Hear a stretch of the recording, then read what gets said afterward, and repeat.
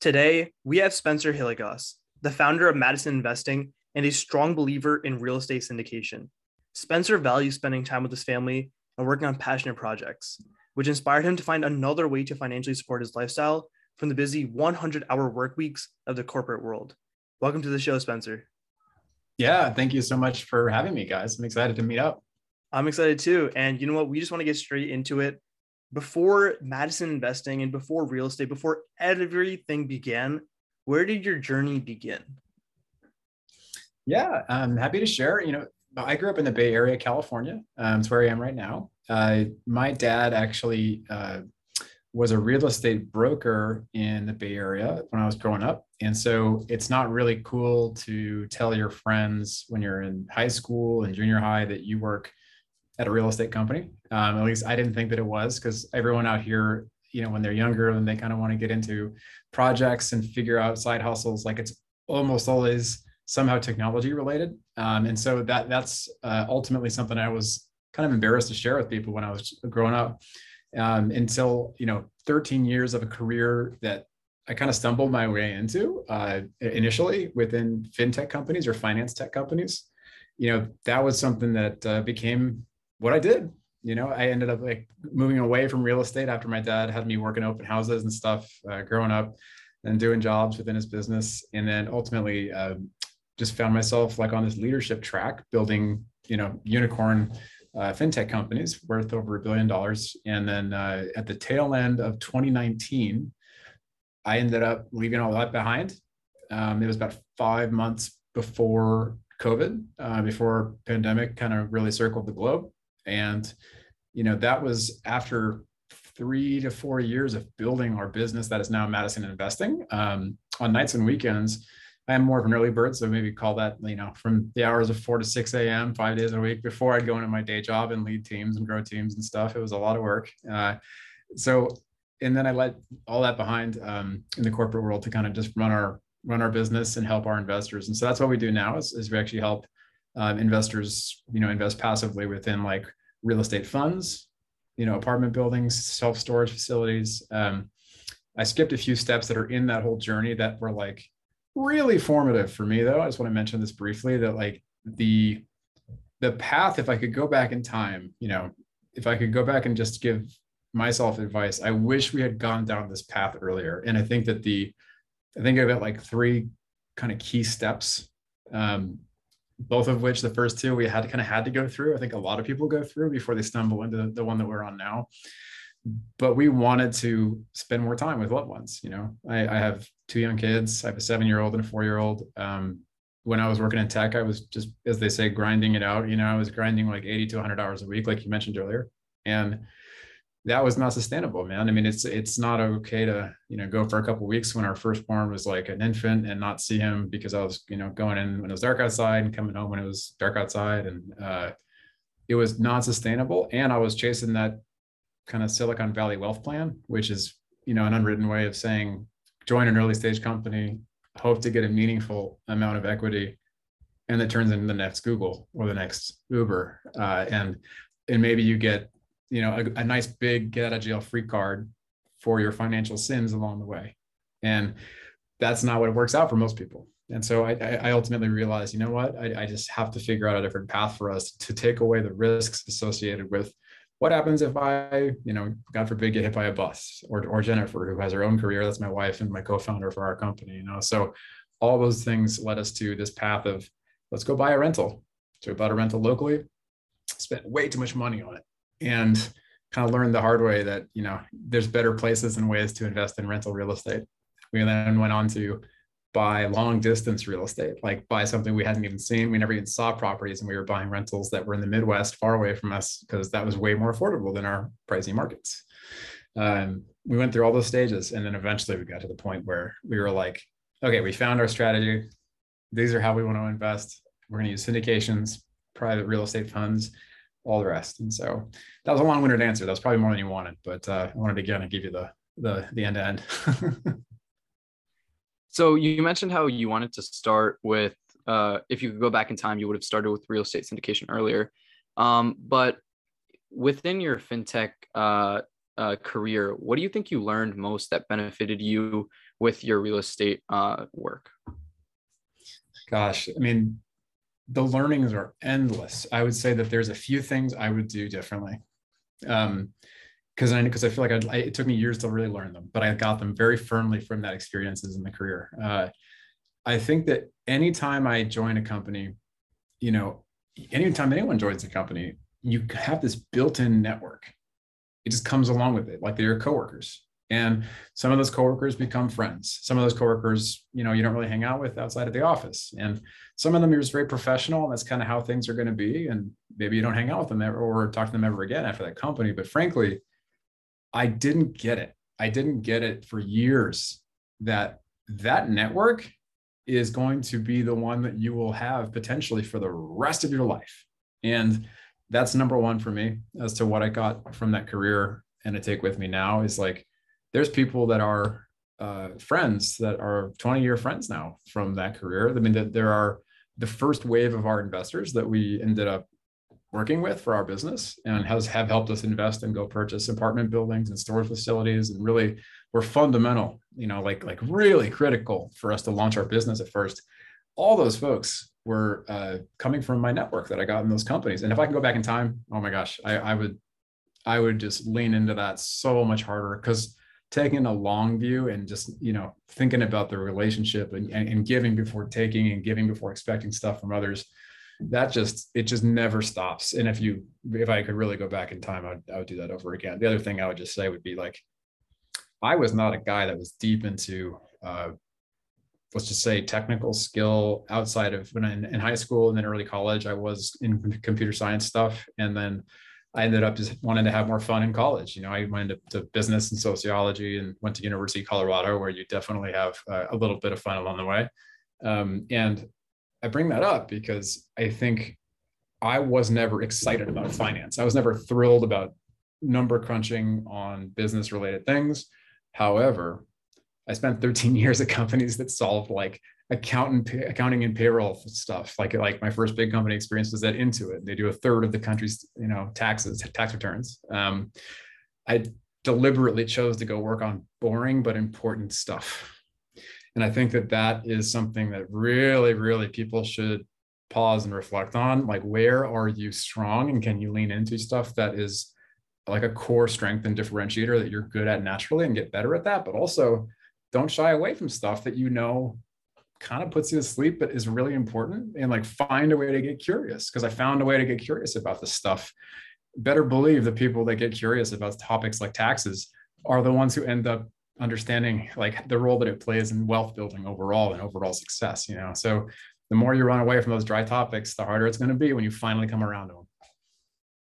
Yeah, I can clearly see how your experience in fintech definitely translated over to you wanting to and you able to excel in real estate, because like you talked about, you were able to, you know, if you know taxes, it's so huge in real estate because there's a lot of tax loopholes, a lot of tax benefits that you can get away with in real estate, which is why it makes it somewhat of a better investment. But before we move on to your real estate side, I still want to stay on what your life was in fintech.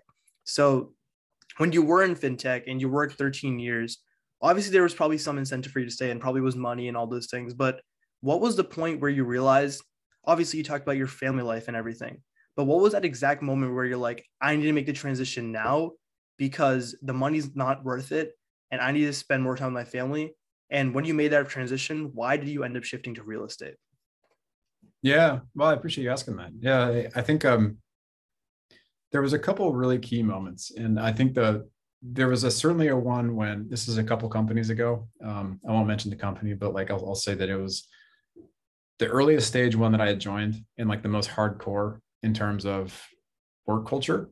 And I mean, ironically, like those are the ones that end up often doing really well, is because you have to push really hard to go and grow a company that early stage.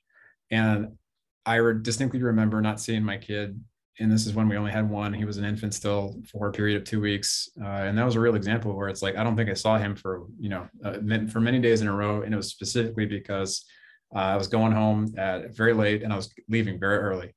And that was a brutal period for me. And it was that moment where I was like, this is just not sustainable. Like that's not a win if like the whole point behind all of this stuff for working is to basically make sure that you've got you've got financial fortitude to take care of your family, but you can't see your family, right? And so that had to be it.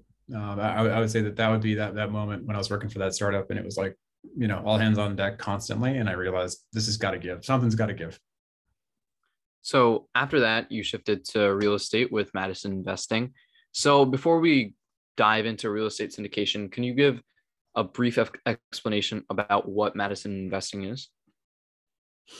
Yeah, sure. And I think one question I didn't answer of yours that came up earlier on the last one too was like, how the heck did I get so interested in real estate in the first place? I think I was pretty turned off by real estate, bluntly, when I was working in my dad's business. And I think that's because I saw such a narrow, tiny lens. And it's the one that most people see real estate. Most people think house. Okay, I can go get into real estate professionally to help people buy a house. That means I can be a real estate broker or a real estate agent. That is literally where the vast majority of human beings stop on their interpretation of how they can get involved with real estate, right? And that's fine. That was my lens. I had to go through the meat grinder of like Silicon Valley and through this company called, I just stumbled my way into a company called Lending Home when a mentor kind of guided me there. And he said, hey, there's a really good leadership job you can go take at this company. I think you do a really good job there. So I joined this company, and their customers were real estate investors.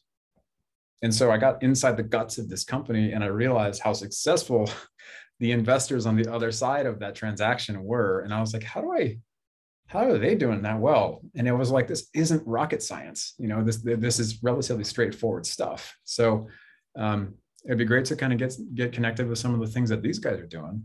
And I started devouring books. I read 24 books in a 18-month period, and listened to 400 podcasts just like this one. It was obsession to a degree, right? And healthy. I like to think healthy obsession, but I think that's really what happened before I kind of got into real estate stuff. So, what Madison Investing does basically is, it blossomed into this like investing group. I think of it like an investing club, and so we help basically take out all the educational mystery and sourcing of great investment deals that other people who are in a similar stage of life can go invest in, so they can get passive income streams into their household. And so that's kind of what we do these days, is help people go and find out there right now. There's like thousands of apartments, big apartment buildings and storage facilities and all this stuff that some people find like really, really, really boring, but frankly is like how a lot of people end up becoming the wealthiest people in the world is because they own a piece or a very big piece or all of these big buildings that we walk around every day, like apartment complexes and stuff. So that's what we help people do, is realize like anyone can do this, assuming that they are at a certain stage, they have like, financial means, and they know how to partner with the right people that can find these types of deals. So just to clarify, so do you help other investors invest in like big commercial units, or do you invest in the units and then do they invest in like smaller units? We do both. And so, yeah, but we ourselves do, just as investors or limited partners ourselves. So we put our own money into a lot of deals every year. We also help other people do the same as us, and so I think that that's kind of a core part of what we do, and why people like working with us is because we walk the walk, and we do the same thing that we help other people accomplish. So typically, who are the people that come when, they hear Madison Investing? Are they typically people who aren't as educated and they want to use you to, get the resources to be able to learn and invest into properties? Or do you also get higher net worth people where you team up and you guys take on bigger projects and you're able to invest in other things? It kind of runs the gamut. I would say both. Since I started in technology, I would say that like half of our investor base, they are folks that are in similar places. Like you have senior software engineers at Facebook, you have project managers at Google, so you have folks that came from big tech, and then you have everybody else. You have physicians, you have, entrepreneurs, you have all these different folks from different walks of life.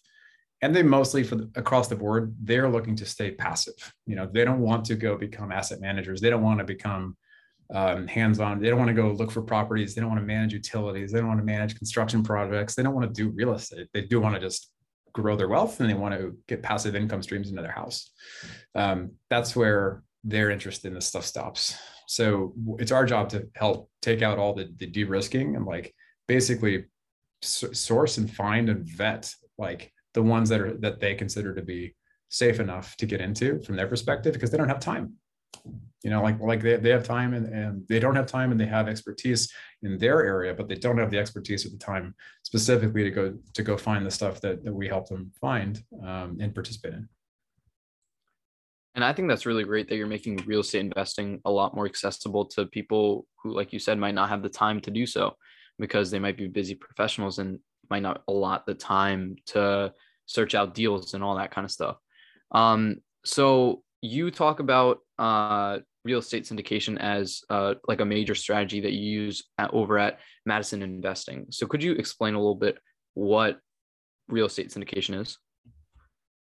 Yeah, sure. I mean, I think at a high level, it's actually super simple. It's, you know, it can be distancing because it's just another new term for a lot of folks. But frankly, all it really means is you're going to go buy something big that you couldn't buy by yourself. And so you need a lot of people to pool together and buy it together. That's really all it means. And, you know, example would be if you want to go buy an apartment building, and that apartment building costs, you know, $20 million. It sounds completely unreasonable for most people to ever plan to buy that building. And so therefore, if you have a little army of people, you know, and all those people are willing to, you know, write a check for, you know, smaller component parts of that, whether it's like $25,000 or $50,000, et cetera. Sometimes depending on the deal, all those are different. Then everyone can come together, and still owning a piece of something big is way better than not owning it at all. Yeah. And so I think that's one of those key lessons that I think a lot of people, unfortunately, will never get past in their minds, is like, oh, but I want that thing to be mine and only mine. And I'm like, well, good on you. You know, I wish you all the best of luck to go buy that $20 million building all by yourself. And if you get there, I will celebrate your success.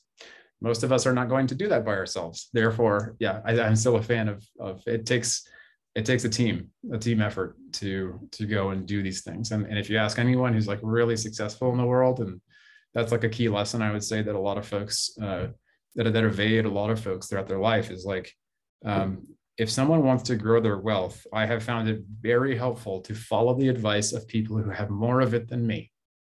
And that is something I think more people would be wise to take heed to. You know, be careful where you get your advice, because if there's a person who's preaching at you about how to go do something specific about their wealth building and you have more, you might want to reconsider that. For sure. I mean, one other quote that I heard is that you always want to take advice from someone who you want to be, not someone who's like someone who you don't want to be, right? Like you always shoot up for the people who you aspire to be, and you follow the mistakes and you learn what they've learned through. And then I think that's exactly what you're talking about. So back to real estate, I got two questions on like real estate syndication.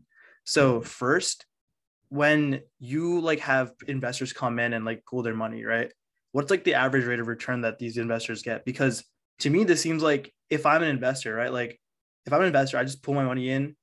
A lot of other people do the heavy lifting of like finding the property, all those things. And then I end up just getting like the rewards, right? So what's like the rate of return? And then my second question is there like a minimum of how much you have to put in, or can anyone really step into this and take advantage of real estate syndication? Yeah. So two thoughts on that one. I unfortunately can't really go into the rates of return stuff, just because I'm one of the few and the proud folks who's actually registered with the SEC and FINRA. So that's kind of a big no-no. I just can't really talk about rates of return because it's considered advertising on deals. But I think in terms of just who's a good fit, you know, who's a good fit and for what type of structure, there's a bunch of different options, you know, and I think that more folks are familiar these days, I think, with crowdfunding. You know, I think crowdfunding is very popular. And I think that it's also something that really helps level the playing field for access for a lot of people too.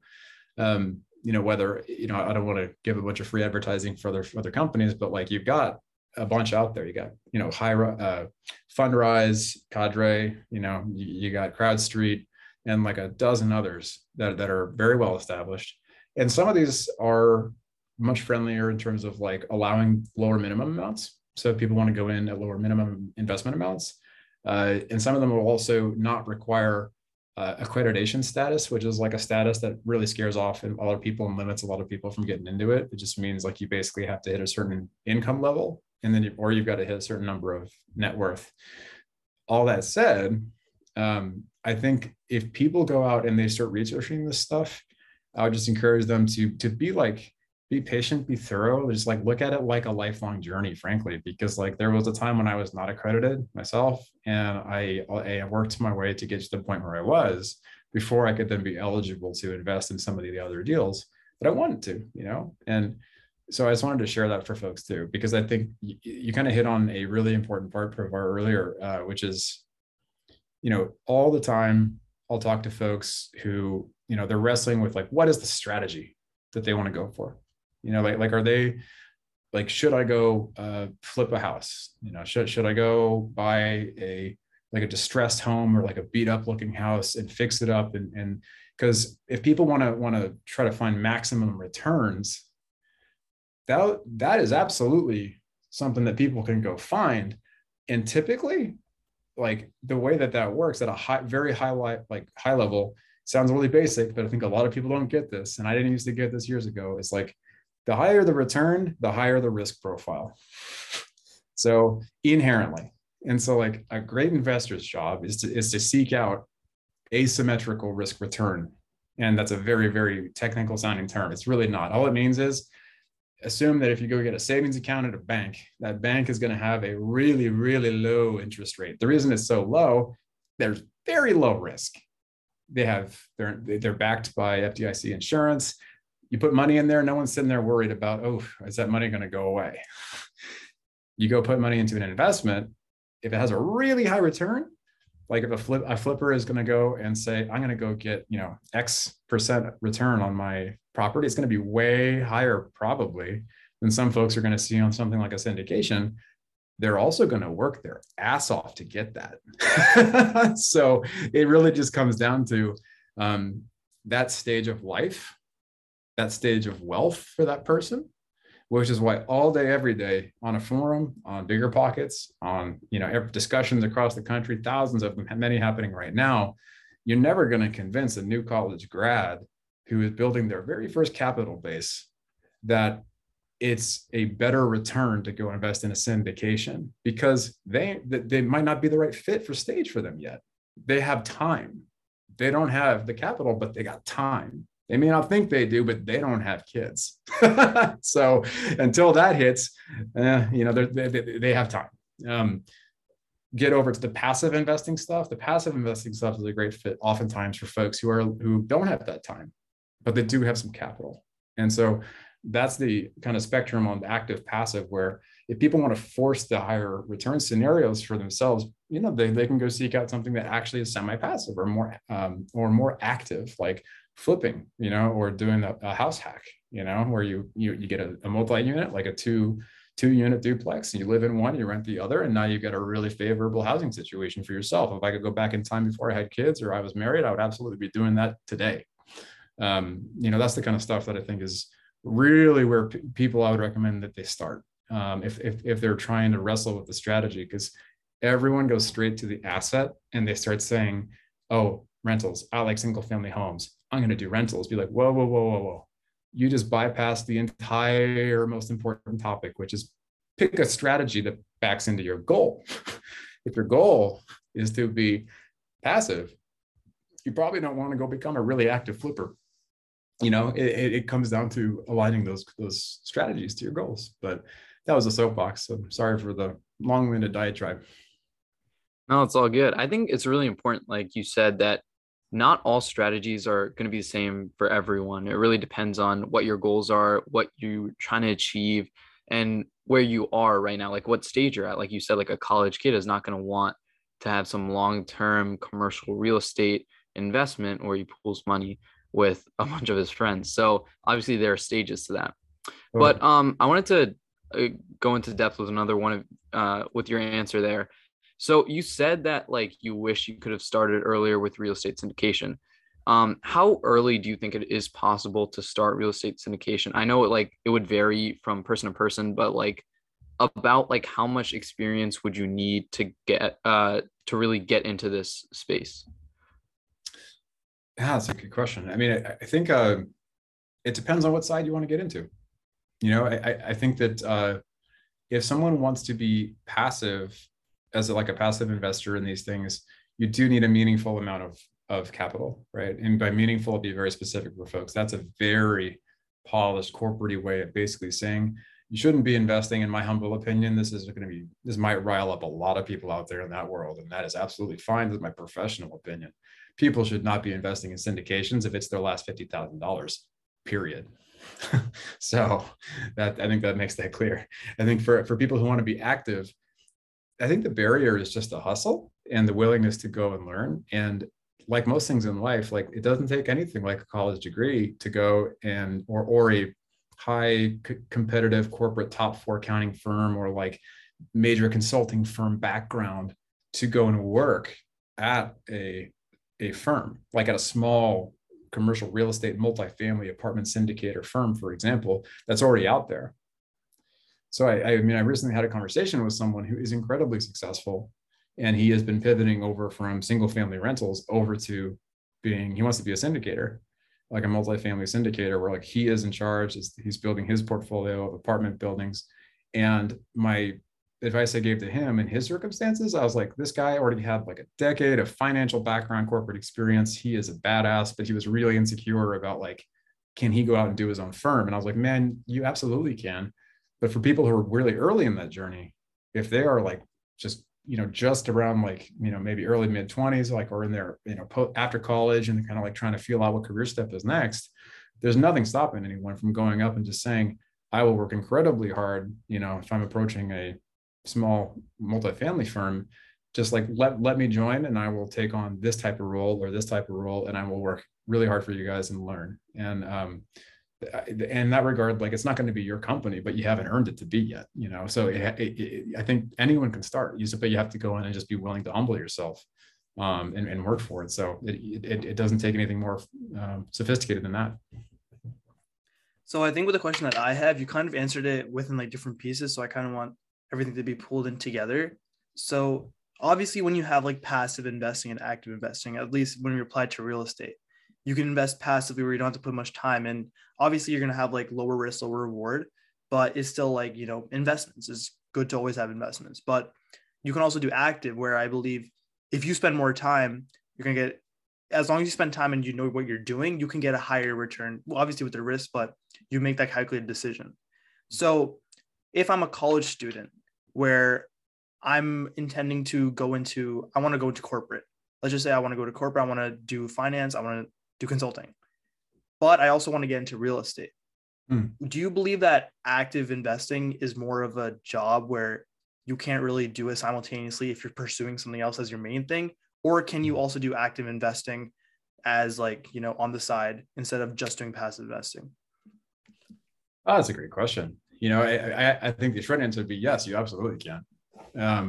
You absolutely can. It really comes down to any person can take on, this is just my personal belief, obviously. I think anyone can take on as much work as they can go and take on well. For me, I knew that I could do 10 hours was what I audited in my calendar. I'm just that nerdy. I like when I was working full time still, I had 2 kids, and I was like, I have 10 hours I can go and devote to my side hustle, where I actually am like mentally, physically alert enough to do something of value. That's going to be way lower than a lot of people can do, because that assumed I was going into work like 10 to 12 hours a day, spending time with my kids and my wife. Most people will have, if someone has 20 to 40 hours in physical energy to go and devote time to this stuff, you absolutely can go and do active real estate. Even the teams that I was managing at my last company in the W2 world, when I was working full time, I had people that worked for me on the teams that I worked for, and I would sit there in conversations with them. And this is about the day job we were both sitting at. And I enjoyed learning from them and hearing their stories, because they were flippers on the weekend. And they would come in, scrapes on their hands, and just like tell me these stories about, oh my gosh, me and my girlfriend spent all weekend like scraping this popcorn ceiling off of this one building that we actually are flipping right now. So it's absolutely possible, is the short answer. And it just comes down to, is someone willing to go and do it well? And just don't treat it like a hobby. I mean, I think that's kind of a key thing too, is a lot of folks are kind of looking for real estate to be as simple as going and investing in an ETF or an index fund. And it's like, well, it's going to perform the way it's going to perform as well as you put into it if it's active. It's if you go and you treat it like it's going to be some kind of quick turnkey thing, it's probably not going to get the outcome you want. Especially if you're going to be borrowing money from other people to go do it. So, which is pretty common, which is a good idea. Using leverage and using debt, like taking a loan out to go do a flip, great idea, but you got to have a plan. So that was a long-winded answer to your question. Yeah, and I think that's really true. I feel like setting goals, especially with something like real estate, where it's a really long journey, is really critical, because then you might not have to have your whole journey planned out, but having like those minor steps where you can build up to like what kind of strategies you have will really, really help new investors. So as we're wrapping up, I want to ask you, like in general with real estate investing, how can high schoolers or college students expose themselves to real estate investing in general? Yeah, I mean, first and foremost, find a part of it that you actually find interesting. Like there, that is as corny and simple as that sounds. I would go on biggerpockets.com. It's a really silly sounding website name. The first time I heard that, I was like, what are you sending me to, man? I had a friend tell me that. Flash forward many years later, and that same friend runs his own company, and so do I. So I'm like, okay, maybe that name of that website isn't so silly. But yeah, biggerpockets.com. It's the social networking website for real estate investors. And it's most heavily tailored, I would say, for folks who want to go active more than anything else. I mean, but you will find stuff on there for the whole spectrum. And so that is a really quite outstanding place for people to start. And if they also have someone in their life, I mean, I don't want to, this might totally undercut the advice I'm trying to give here, but I'll just say, man, oh man, if I could go back and ask certain questions of my own parents and family, and try to look past that lens of like the general, I'm not saying everyone has to see their parents and their family the same way I do, but most people think that they know a lot more than their family and their parents, right? And so I think that as it turns out, you probably don't. They might know a few things. Doesn't mean you have to listen to all of it, but I would say it's worth asking the people in their life, and then just taking notes and paying attention and being prepared to ask questions. Write down the questions that you actually want to get answers to, that you don't know the answers to, and be comfortable knowing it's okay you don't know it, and then ask those people and follow up. It's not just about the numbers, but you do have to go understand the numbers. And by the numbers, what I mean is like, you need to know how to run analysis on the financials for these things. And all that to say, though, it's not just crunching the numbers. You also have to put the work in and like go get interested in kind of houses, neighborhoods, like what's a good market, what's a bad market. And I think that biggerpockets.com is a great way to do that. And there's just a ton of books. So there's great podcasts just like this one. There's audiobooks, there's like regular soft copy, hard copy books. Just finding a reason to get interested, because everyone's going to have a different reason. I don't like doing underwriting or like deal analysis. I still had to go lean in hard to learn that stuff because you can't get around it. Some people love doing that, but you still have to kind of know enough about all the different aspects of it to go and begin. Yeah, the last part you talked about, where once you start getting interested in, there's so many avenues that you could take. Resources as podcasts, books, everything is out there. Bigger Pockets for you to learn real estate. It's all in the tip of your hands. You just need to get interested, and then you can run with it. So, That's right. Spencer, thank you so much for taking time out of your day to have an interview with us. It was amazing to learn about your insight on real estate. And I think it helps, the younger generation, young adults, to even get started and see that it's possible to actively manage, actively or passively manage real estate no matter what in your life. And you can fit it in as long as you just attempt to.